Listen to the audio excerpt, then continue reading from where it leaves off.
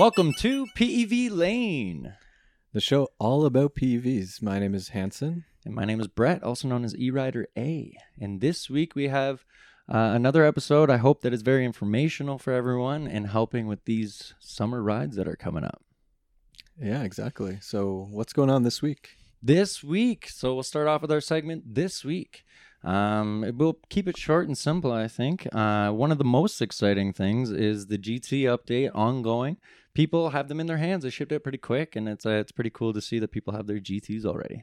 Yeah, exactly. And just to let everyone know that is riding a new GT, there was one small issue that we've seen posted here and there. It's funny though. It's funny, and I'm sure it'll be resolved just via like a firmware update or something. But some people are experiencing ghosting, which is when like you're trying to dismount the one wheel and it just continues on. I'll throw a video down here. We'll throw a video on there hopefully of it happening. See it happen. It's funny to watch, but it's like really unfortunate. It's just like when the one wheel stays on. Yeah, it stays on and you're off of it and it keeps going. Yeah, so that's a thing. Just be careful when you're dismounting. Make sure you feel the motor click off. Yeah. You do that classic heel or toe raise, or just if you're just jumping off, that's where your risk I think is. Mm-hmm. So make sure your motor turns off if you got one of the new GTs, and otherwise float on. Yeah, exactly. Yeah, those are good and exciting to see. Next item of business we have is kind of like a season update. Things are kind of changing seasonally here up in the north. With the exception of today. With the exception of today where it's snowing, but season's changing a little bit. We have like a St. Paddy's Day ride somebody's organized already, so people are getting out there and riding. So if you're looking to ride and you're more of a person who's looking for that warmer weather, your time is coming. March 17th, let's go. Yeah, St. Paddy's Day. Yeah, we'll see how it is. So weather's starting to change. It's getting more comfortable for those seasonal riders. So that's exciting. And then the last thing is I think we just want to say thank you. We had some more views on our last couple episodes, and we're just getting some more traction, and people are enjoying and giving us some input, which we are hopefully going to give back to and respond to as well. So subscribe and like and everything at the beginning here. You could drop it down below and just follow us some more. We're really appreciating that love. Yeah, definitely. Thanks for everyone for listening and tuning in. And like Brett said, hit the like button. Hit subscribe if you want to see more content. We're still posting these every week, every Tuesday. Yeah, every week. And let's jump into it. I'm having a great time. So let's end off with a question that I think is related to the topic today. Yeah, so we want to ask you guys, everyone that's listening, as before we jump into the topic, let us know down below in the comments, what is your favorite or PEV of choice when you're going on those long distance rides? Yeah, so if you're going on a long distance ride, you're going to be gone all day, maybe even 2 days. What's your PV choice? If it's what you have now or if it's what you dream you could have for these rides? Yeah, exactly. So if it's something that you're aspiring to get, let us know, or let us know what you're using currently for those long rides. Yeah, and jumping right into it, I take what I've got. I mean, whatever I've got, that works for me, so I'm just going to name off what I've got. But there's some other machines out there that are more suited for long-range riding, and I know me personally, jumping right into it is long-range riding was my thing, and still kind of is my thing. I love it. Nice. Yeah, I've only done a little bit of long-range rides. I know I've done a few with you, like the Niagara ride that we talked about previously, and some rides up north, draining the battery from 100 to 0 with maybe like one charge in between. I personally love a seated device. So whether it's an e-bike or a motorcycle, electric or not. Because you're out there all day, right? Because you're doing a day. Yeah, I'm doing a day trip. And, charging is a huge concern when it comes to PEVs still for long distance rides. So very much, I see it all the time. Like, oh, how many charge ports does that have? What amp can it charge at? What does it come with as a stock charger? So for me, I like those seated devices, whether it's a bike, you can bring a spare battery, toss in the spare battery, and the range tends to be longer than some other PEVs. I know scooters have really long. But so for me personally, seated, I like the bicycles. I know I've said it before, I'm not a big seated rider when it comes to EUCs. Mm-hmm. So yes, I ride an EUC, but for me, it's not a super long range device. Yeah. So there's a lot you got to think about when you're doing a long range ride. So just to kind of break things up, and we'll start off with one smaller type of section. I think there's a lot of prep work that has to be done at home, and not just like on your actual device or your PEV itself, but like just going online and loading your brain with information. And then there's also like what's to pack in your bag. So I don't know, what interests you more when it comes to a longer range ride, like what you've got to learn or what you've got to pack? I like the learning part and the prep, especially like planning routes. Yes. And looking at trail maps if you're doing off-roading, or, you know, going on Google Street View to like check out what conditions you're going to have on the road that you're taking if you're going out of the city. Yeah. So all that prep stuff. Yeah, I love Google Maps. I'm so happy that you mentioned that. Yes. We could talk about that because like if you're planning to do anything, the first thing I do is, even when I get bored and I'm looking for something to do, like for a ride, I'll go to Google Maps. Definitely. And you look at the Street View, you try to see the condition, and then from there you try to find like outlets and other things too. So there's a lot of things you've got to learn, but I use Google Maps for that. Shout out to the GTA Charge map. Yeah, I just collectively made a Google map, and people love it, and it's been useful for people. So I'm so happy that worked out. Yeah, for those who don't know, we have a shared public map that Brett created that everyone contributes to, and it just has pins dropped of like public charge spots. There's hundreds on there now. Hundreds. And if you log into Quebec, Ontario. Yeah, they're all over Sudbury because of Av. Yeah. They're all over the place. And if you load it in, it might take a little while. Like 5 minutes to load. A lot of points. There's a lot of points on there. So I don't know. I haven't looked at it in a while. It probably needs a little bit of an upgrade, but there's a lot of points on there. Yeah, so that's useful. And in the line of Google Maps too, you mentioned Street View. I also really love switching, I forget what they call it, but the layers and enabling the bicycle view as well as trails. Thing. Yeah, you get the green lines of all the bike trails, especially if you're off-roading. Yeah. It'll show you where there's actual trails. Yeah, so that's a very useful tip, because when you're looking to not be on a road and you want to mainly, like, you're just looking for a fun ride, you want to go slower all day, or you just want to be more scenic, you don't want to be worried about cars the whole time, you're looking for those trails. Yeah, you're not going to go for the shortest route when you're doing a long-distance ride. Yeah, oftentimes it's way better not to. Yeah, like for me, if I'm planning, like, say by car, it's a 30-kilometer ride. By EUC or PV, I'm going to choose a longer distance that goes maybe out of the way a bit to find those bicycle trails, or like the more calm streets, or where you have more freedom to yourself. Yeah, but even better on the contrary too, you could even find a way that is quicker or more direct than the car path. Yeah, you can sometimes. Yeah, so there's some bike trails that actually cut in, like, because often the highway is faster, but it goes way further. Yeah, so say, like a direct route. It's more of like a grid system, and all these roads are following, in squares. You have a bike trail that goes in on an angle that could save you so much. Yes, and oftentimes you will never see that until you go on Google Maps. You put on the bicycle layer, and then you see that green line. You're like, oh wow. Yeah, that makes me think of the Hydro Corridor. Yeah, out east. Finch. Yeah, there's Finch going east out to Scarborough. Yeah. There's that long Hydro Corridor, which is like where the power lines go, and it's just a bike lane that runs at a diagonal across. And it's not just straight too. Like, it goes. The corridor is quite large, like probably half a kilometer wide even. Yes, the width of it. Yeah. So you get like it goes the right side of it, and then goes over to the left side of it, and there's some valleys and hills. It's pretty interesting. Yeah, way nicer than like going on the road and then going east and then north or something. But that's all in discovering in Google Maps. And another thing you really need to look into, of course, when you're doing these long range rides, is charging. This might be a little bit of a longer topic, but it depends on who you're going with, what type of devices you'll have, and like how many people. Right? Yeah, that's a good point. Right, because when I organize my rides, that's a big thing, because especially in North America, where we only have 120-volt outlets, and they can be a lot of the time they're not 20 overloaded. Yeah, exactly. A lot of the time they're 15 amps, and there's only so many that are on the same breaker, and where we charge, we often don't know, where the breaker room is or how many are on that same breaker. So when you do long range rides, I'm looking for big buildings, community centers. We've shorted out a school when they were off season in the summer. Like, that's not really cool. So we try to find like some better options that work, but like public places, public facilities. Yeah, with stuff reopening too, even like restaurants and stuff. I know they've been kind to, you have your lunch planned, and then you everyone can charge for a couple hours. Yeah. Yeah, and it makes things so much easier. And that's the way we used to do it too. You sit down at the patio, you all get drinks and food and stuff, and you charge up for a little bit. Exactly. We didn't go far back then, so it wasn't big of a deal. But these long range rides, I don't suggest drinking.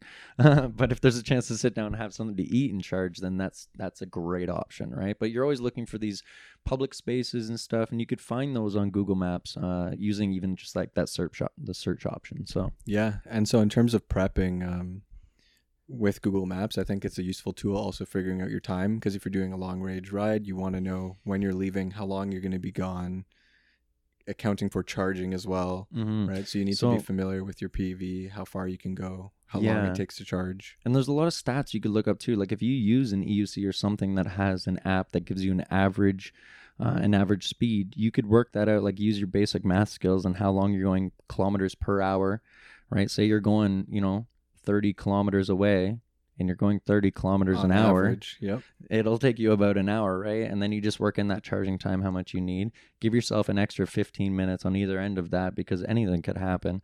Yes. And I've worked out my times pretty well that way.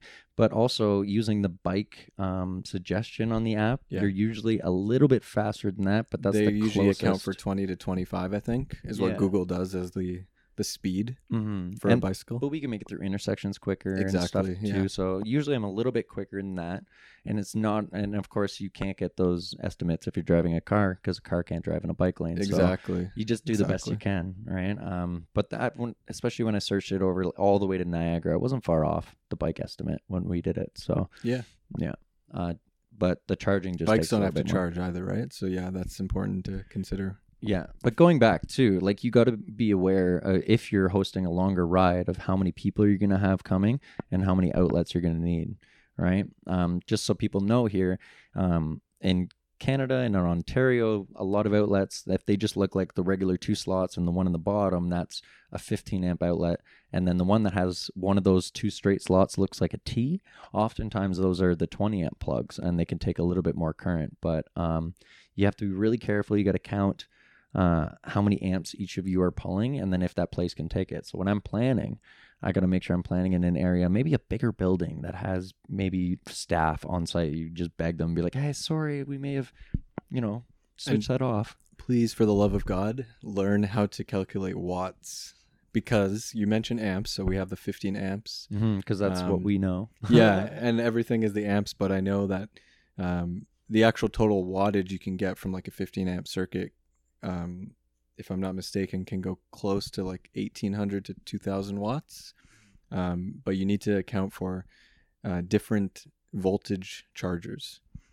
So what that means is if you have a 5 amp charger for a Gotway, that's 100 volts. 100 volts, okay. Right?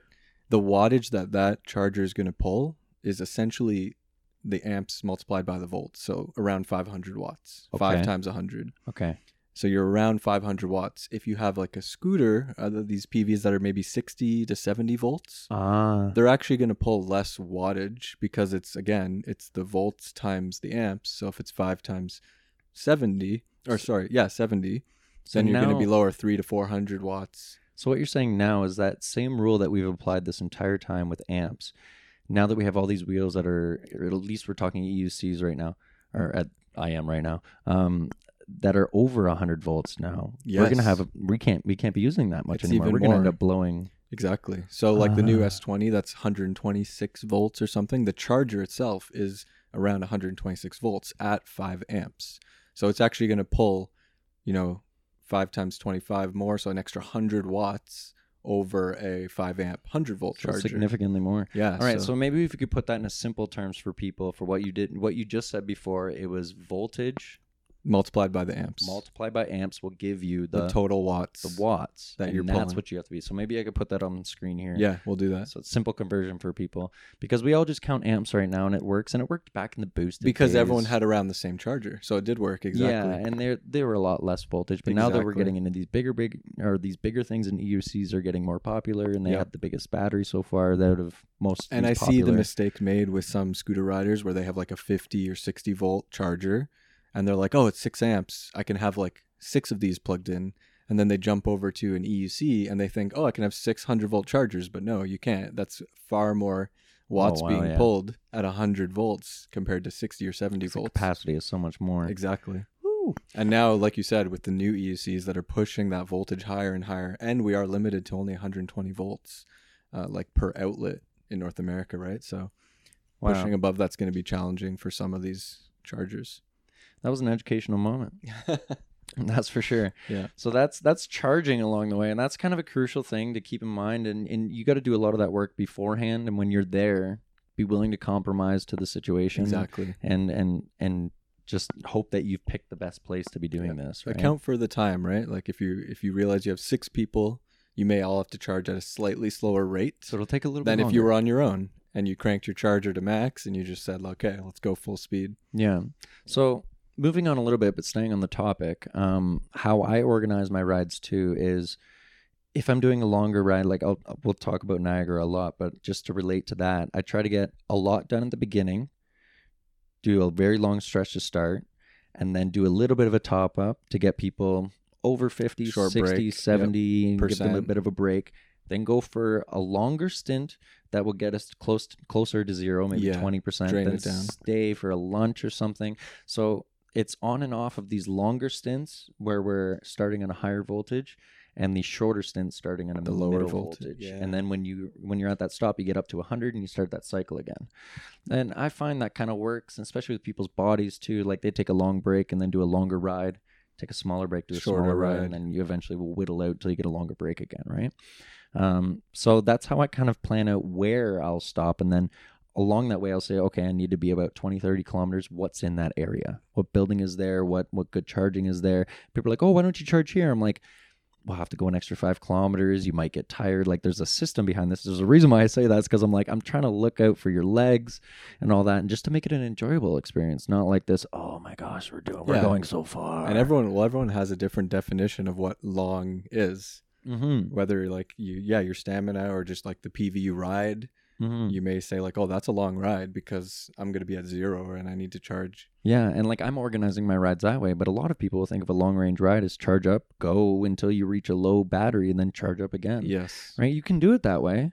You're going to get really tired though.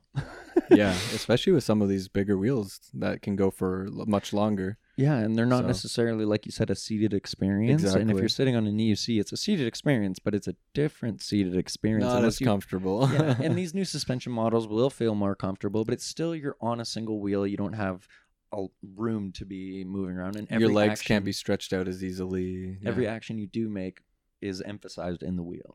Exactly. Right? So, so that's how I kind of plan out exactly where I'll charge. And from there, it's just like, it's up to the people if they're down for it. I'm like, this is, if you're not completely, I gotta make sure. Sorry. If you're not completely down for this, but you really do want to try it, then I try to organize those rides to do it that way. But yeah, you could try to do longer range rides the other way too. But that's talking about Google Maps and charging and planning kind of that way. All right. So is there any last items that you would consider also for the prep of before a long ride?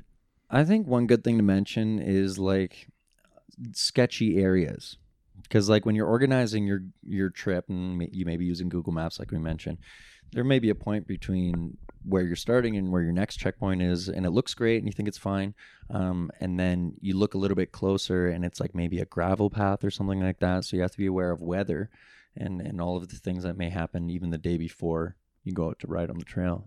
Yeah, definitely. Like you said, the weather's important because the ground may still be wet. Mm-hmm. If you're riding purely off-road, it's kind of an unwritten rule in the mountain biking world that you could maybe stay off the trails for at least like 24 hours after it rained, because you may be the guy that goes on the trail while it's still muddy and destroys the trail. And even asphalt could still be wet.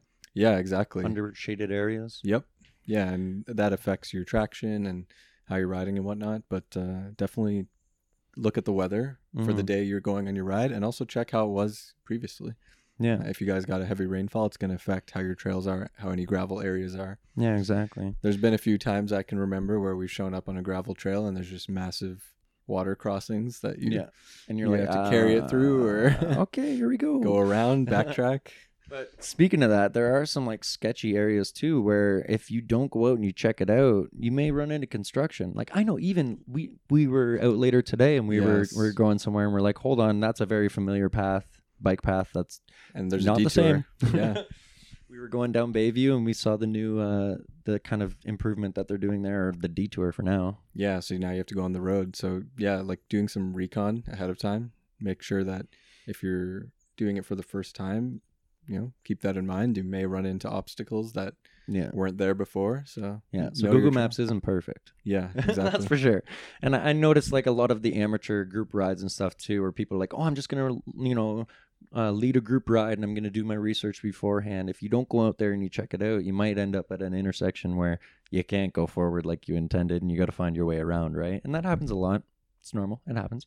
But the only way to get away from that is if you go out and you do a little recon, right? You go and you test the area, and I like to do that a lot if I can, if it's possible. Definitely. Yeah. So I think when you're thinking about beforehand and planning and stuff like that, that covers a lot of it. And just sketchy areas too. Yeah. Just make sure you're aware of that. So once you've got your route planned and you've figured all that out, you got to pack your bags. Yeah. And there's definitely a few things you want to keep in your bag. One, which I think is obvious, is a charger. Bring your charger. Make sure there's enough room for that. But when it comes to essentials, there's a couple of things we would cover, food and drink. And one is the water bottle. And I have a theory. Let's hear it.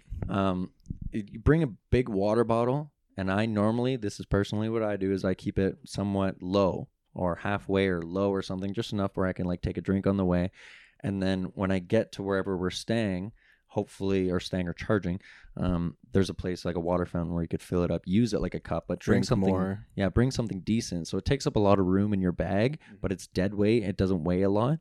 And then when you're out and about, you could fill up a lot of water and get your intake that you need, but you're not always carrying that weight. Yeah, water's heavy. Definitely you need to bring it, but like you said, maybe consider how much you're bringing, where you're stopping. Mm-hmm. If you're going all off-road and you're not going to have access to water, take a little more. Yeah. If you're staying and you know like, hey, this charge spot's perfect, bring less water. Yeah, save on that weight. Yeah, because that's the big thing I think we're talking, and a lot of the stuff that we're packing in our bag, just so we don't mention it again, so you always try to pack as light as you can. So water isn't obvious. Don't bring a full water bottle as much as you think, oh, I need as much water as I can. Try to source your water if you can. I mean, we live in a great place where we could do that. Yes. Not everyone can. So use that to your advantage, I think. Yeah. And along, what else you can bring in your bag? I think multi-tools, tools in general. Well, hold on. Food. Okay. Let's talk about food. Yeah, quick. let's talk about food. But I think with food, it's not anything crazy. I like to bring a lot of junk food, but that's not necessarily the best thing to do. You want to make yourself feel good. And I think you've mentioned this before. It's like you ride best when you feel best. Yeah, exactly. So, I mean, before you even go on the ride, make sure you're eating something. Yeah, make sure you're leaving in the morning, eat breakfast. Yeah, don't go hungry when you start the ride. And then when you're bringing stuff in your backpack, like you said, even honestly, junk food to some extent, like a chocolate bar, maybe like a protein bar, those things are pretty good because you get that carb. That's a good point. Instant, sugar to your body, to your blood. Those Snickers commercials or whatever. Is it Mars? No, it's Snickers. Yeah. When you get hungry. Yeah. Slow release carbs may not be as beneficial if you're on a long ride and you just need that energy and you want to be alert. Yeah. So, but that's a good point. Is all of that goes back to like being alert, being aware, being just like non-worn Stay hydrated. Yeah, and staying hydrated. That's really, really smart. So you got to make sure that you do, even if you don't bring it with you, plan beforehand and just know beforehand that like, oh, yes, I got to do something for myself. So food and water, and next tools. There's different types of tools, lots of tools. What kind of tools would you bring? One thing that always stays in my bag is a multi-tool at all times. And like on a multi-tool, normally you have a couple screwdrivers, you have like a plier maybe. Yeah. Like I've used that to take air stems and get like the portable, we'll mention that in a second. The portable air pump on the wheel and stuff like that. So like a little multi-tool goes a really, really long way. Yeah, definitely. Yeah. So obviously pumps.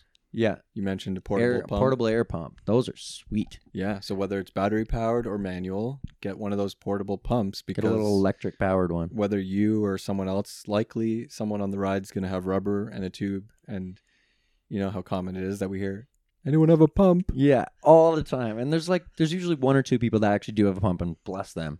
But even when I rode e-skate, I didn't always bring a pump with me, but then I started bringing a pump because people would you're leading it. The rides, right? Yeah, I was like, and then I started riding UC, and I was alternating between them both like I do now.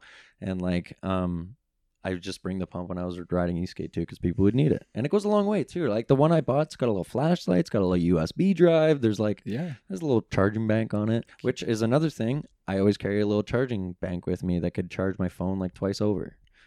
Yeah, that's a necessity as well. Keep that little charging bank with you for your phone, your headset. Everything we have is electric, right? Everything. Bluetooth headset, you got a headlight, you got little red lights, you got horns. My horns, yeah. So like I saw these horns that are like legitimate car horns. I carried 2 on me, so I have to charge 2 of them. And I hook them up to one remote, and then it sounds like a car horn. If you're interested in those, let me know. I don't really shout them out, but here we are. Yep. But those go a long way, and all those things take charge. So I carry that bank with me, and then the cords that go along with it, right? Because the horns are USB-C, and my headset or my headlight is micro USB. Yeah, make sure you have the right cables to go along with everything, like your charger for your. Don't forget a phone. You never know. Like if your phone goes down, and then suddenly you're like, oh, maybe I want to go home now and take a different way. Yep. You gotta have your phone for GPS or something like that, right? So that's very crucial to have that. And I think lastly, along the lines of safety as well, is should have a first aid kit. Whether you're in a group or whether you're solo, get one of those portable first aid kits and have it with you. That's another thing, like the portable charger. Not everyone, or portable pump, air pump. Yes. Not everyone has one, but at least one or people normally do, and they're great. In mine, I always keep like bandages, big and small.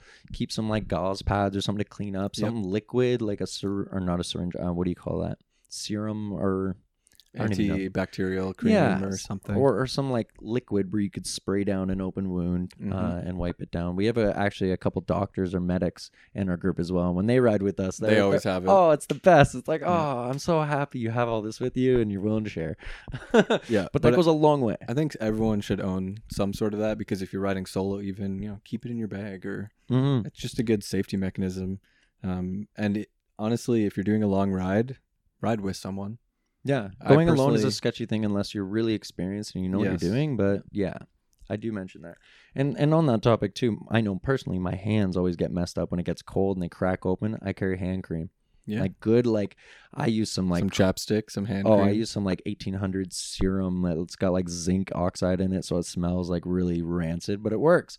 And my hands don't crack open, so I keep that with my first aid kit as well in there, with some Polysporin stuff too if you need it. But that's kind of crucial, especially on the longer rides, because it's not like, oh, just go home and clean up. You can't. You got to do it out there, right? Yeah. So that's, I'm trying to think about my backpack personally. I've got my charger block. I got all my cables. I got my first aid kit all in there. My multi-tool is in there. But also, one thing we didn't mention was layers. If I know, especially when we went to Niagara, it'd be cold in the morning, warm in the afternoon, then it'd get cold at night too. So I'd have to wear a bunch of thin layers and be able to take them off and pack them, leave room in my bag. If there's wind, if there's any rain, you need to consider all those things when you check the forecast, because wind is going to both decrease your range if you're riding into the wind, and also make you colder if it's not a warm day and you have that wind chill. That's a good point too. Going back to planning, look at the weather and look at the wind and the wind direction. If the wind's going with you, it can really do you a great service. And if you've got southern winds, know they're warm.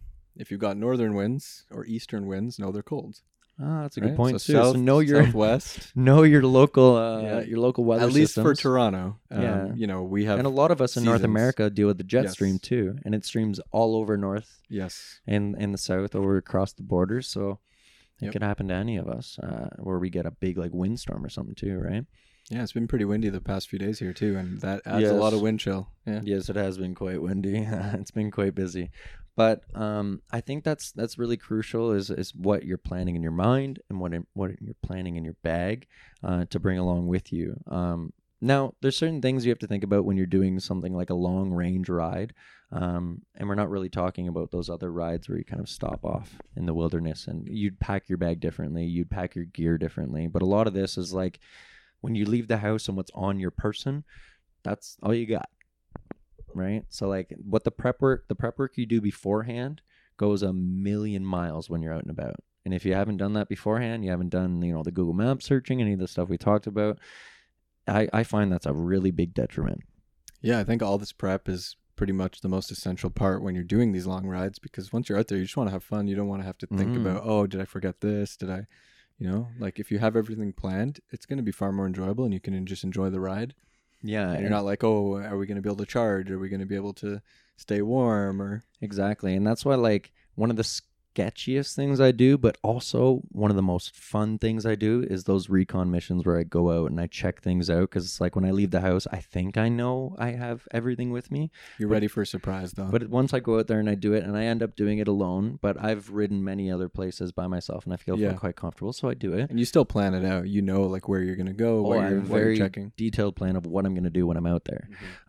But yeah, that's the most sketchiest time when I'm out there, and that's when you really do find out. It's like, oh, I can't go this way, or it's, oh, I should have brought, two extra protein bars, because like by this point, like I just need a little longer something. Than you thought. You're a little hungry. Yeah, exactly. Or like, oh, I stopped to charge here, but there's no charge. Crap, I'm at 40% now. I got to find a charge near here just for me today to get back home, not necessarily for this ride later. I have to come back later to find even another charging place. True. Right? So there's a lot of things that prep can go in a long way. And then when you get on the ride, it really shows.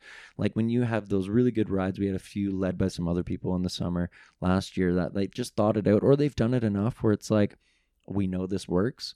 And they just know what they're doing, and there's just like more social time, you more just like hanging out, more like seeing the sights. And like when you're riding there and you say it's a scenic ride, it is a scenic ride, and you enjoy it, not just like looking down like, oh, I'm beeping, I have 20%, or like you're on a bike or something, you're like having to pedal harder, your motor turns off and you're just pedaling. Yeah, exactly. You're like, guys, I'm sweating back here. This has become an acoustic bike. It's no longer an e-bike. So the benefit of that, though, I mean, any other thing, hey man, walking. That's why I praise e-bikes. I think like the pedal assist is awesome, because if you've ever had to walk an EUC or carry an EUC, the weight plus like if there's tilt back and you're trying to walk it, no one enjoys that. And I shout out to Marty. The overheat hill stress test that he does on YouTube with different PEVs and mostly EUCs is, he always mentions that like if we blow up this wheel, you're carrying it back down and it's not fun. Yeah. So he mentions it. Yeah.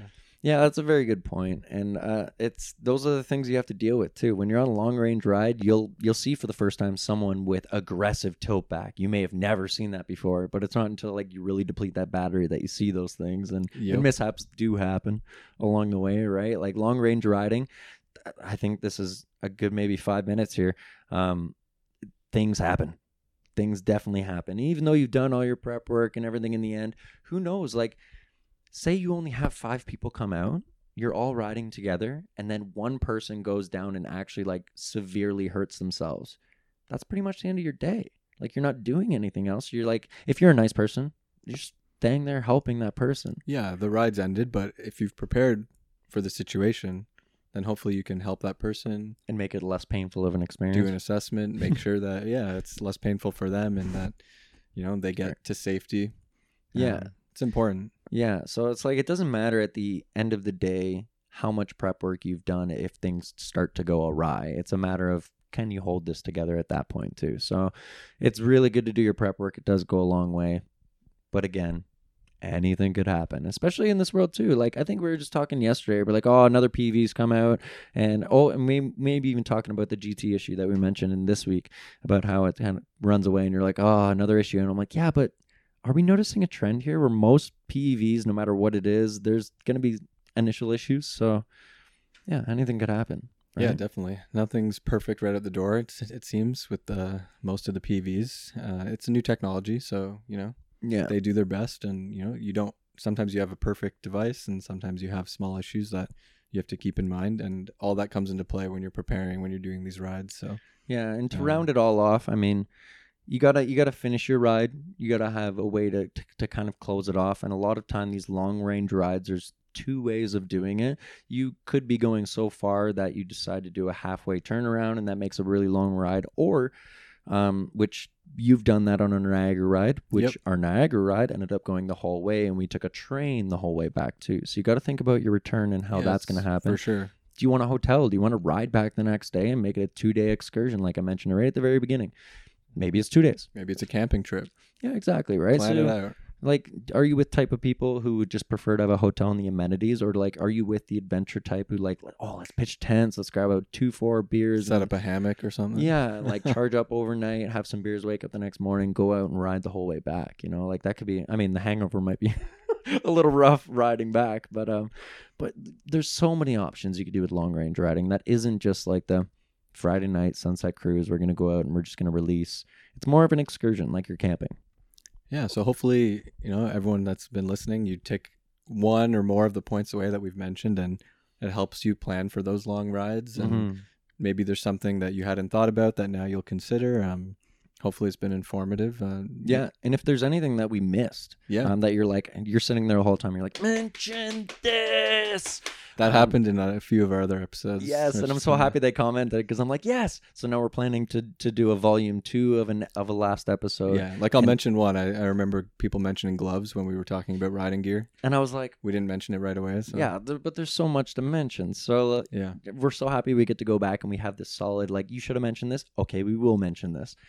So thank you. So if there's anything in this episode that you were like, oh man, you should have mentioned this, let us know in the comment section down below after you subscribe if you haven't, because that goes a long way. It lets you know when we post, which is Tuesdays at 8 o'clock in the morning. So so everyone gets it for work and everything like that if they want it. Podcast style, Spotify, whatever. Yeah, that's great. So let us know, and let's move on to the Instagram shoutouts. Yeah, so keeping on the topic of social media and all that stuff, our Instagram, I think one thing that popped out this week, and we try to keep these relevant, right?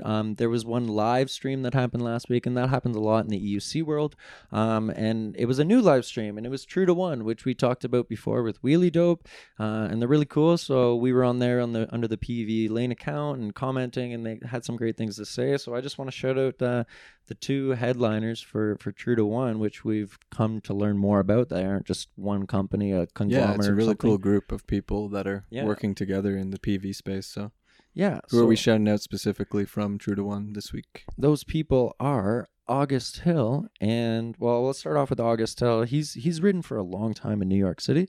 He's a New York City rider. He's really experienced. I think he's riding a lot of let's check this one right here. Yeah, so this is him with the other person we're going to talk about, Electric Airbender. August Hill is from New York City though, and Electric Airbender is not from New York. He mentioned in his live stream, I should know this. But he lives out of New York State. Maybe it's North Carolina. I don't remember, and I should verify that with a little asterisk or something. But that's why we're showing them out. It's people we want to know more about. So they're part of True to One. August Hill has been riding for a very long time. Monster Pro, I think, is what he rides, and very nice. I think that's what Electric Airbender rides as well. It's New York, so fast wheel makes sense. Yeah, so they've got they ride with a bunch of people, and they represent, well, not necessarily represent, but shout out and help get content out for other people, and they're doing some great things over there. So if you don't know who August Hill is, definitely need to check him out. And if you don't know who Electric Airbender, who actually has only been riding for over a year, very cool, which is really cool. New rider, yeah, check him out. But he's big in the space already, so it's really cool to see that. But yeah, True to One, and they're doing some great stuff over there too, and they have the really cool seats. Those are made by EUC Detroit. Little mini shout out, really cool looking seats. So, yeah, awesome. Yeah, check their Instagram out, and thank you all for if like we mentioned, if there was anything that you think we missed, we'll be happy. Like we said, we're gonna do another version of another episode. So let us know. Thanks for being here. Thanks for subscribing and liking, and we noticed all the new activity recently, so we deeply and greatly appreciate that. See you guys next time on PV Line. Yeah, peace out. Peace.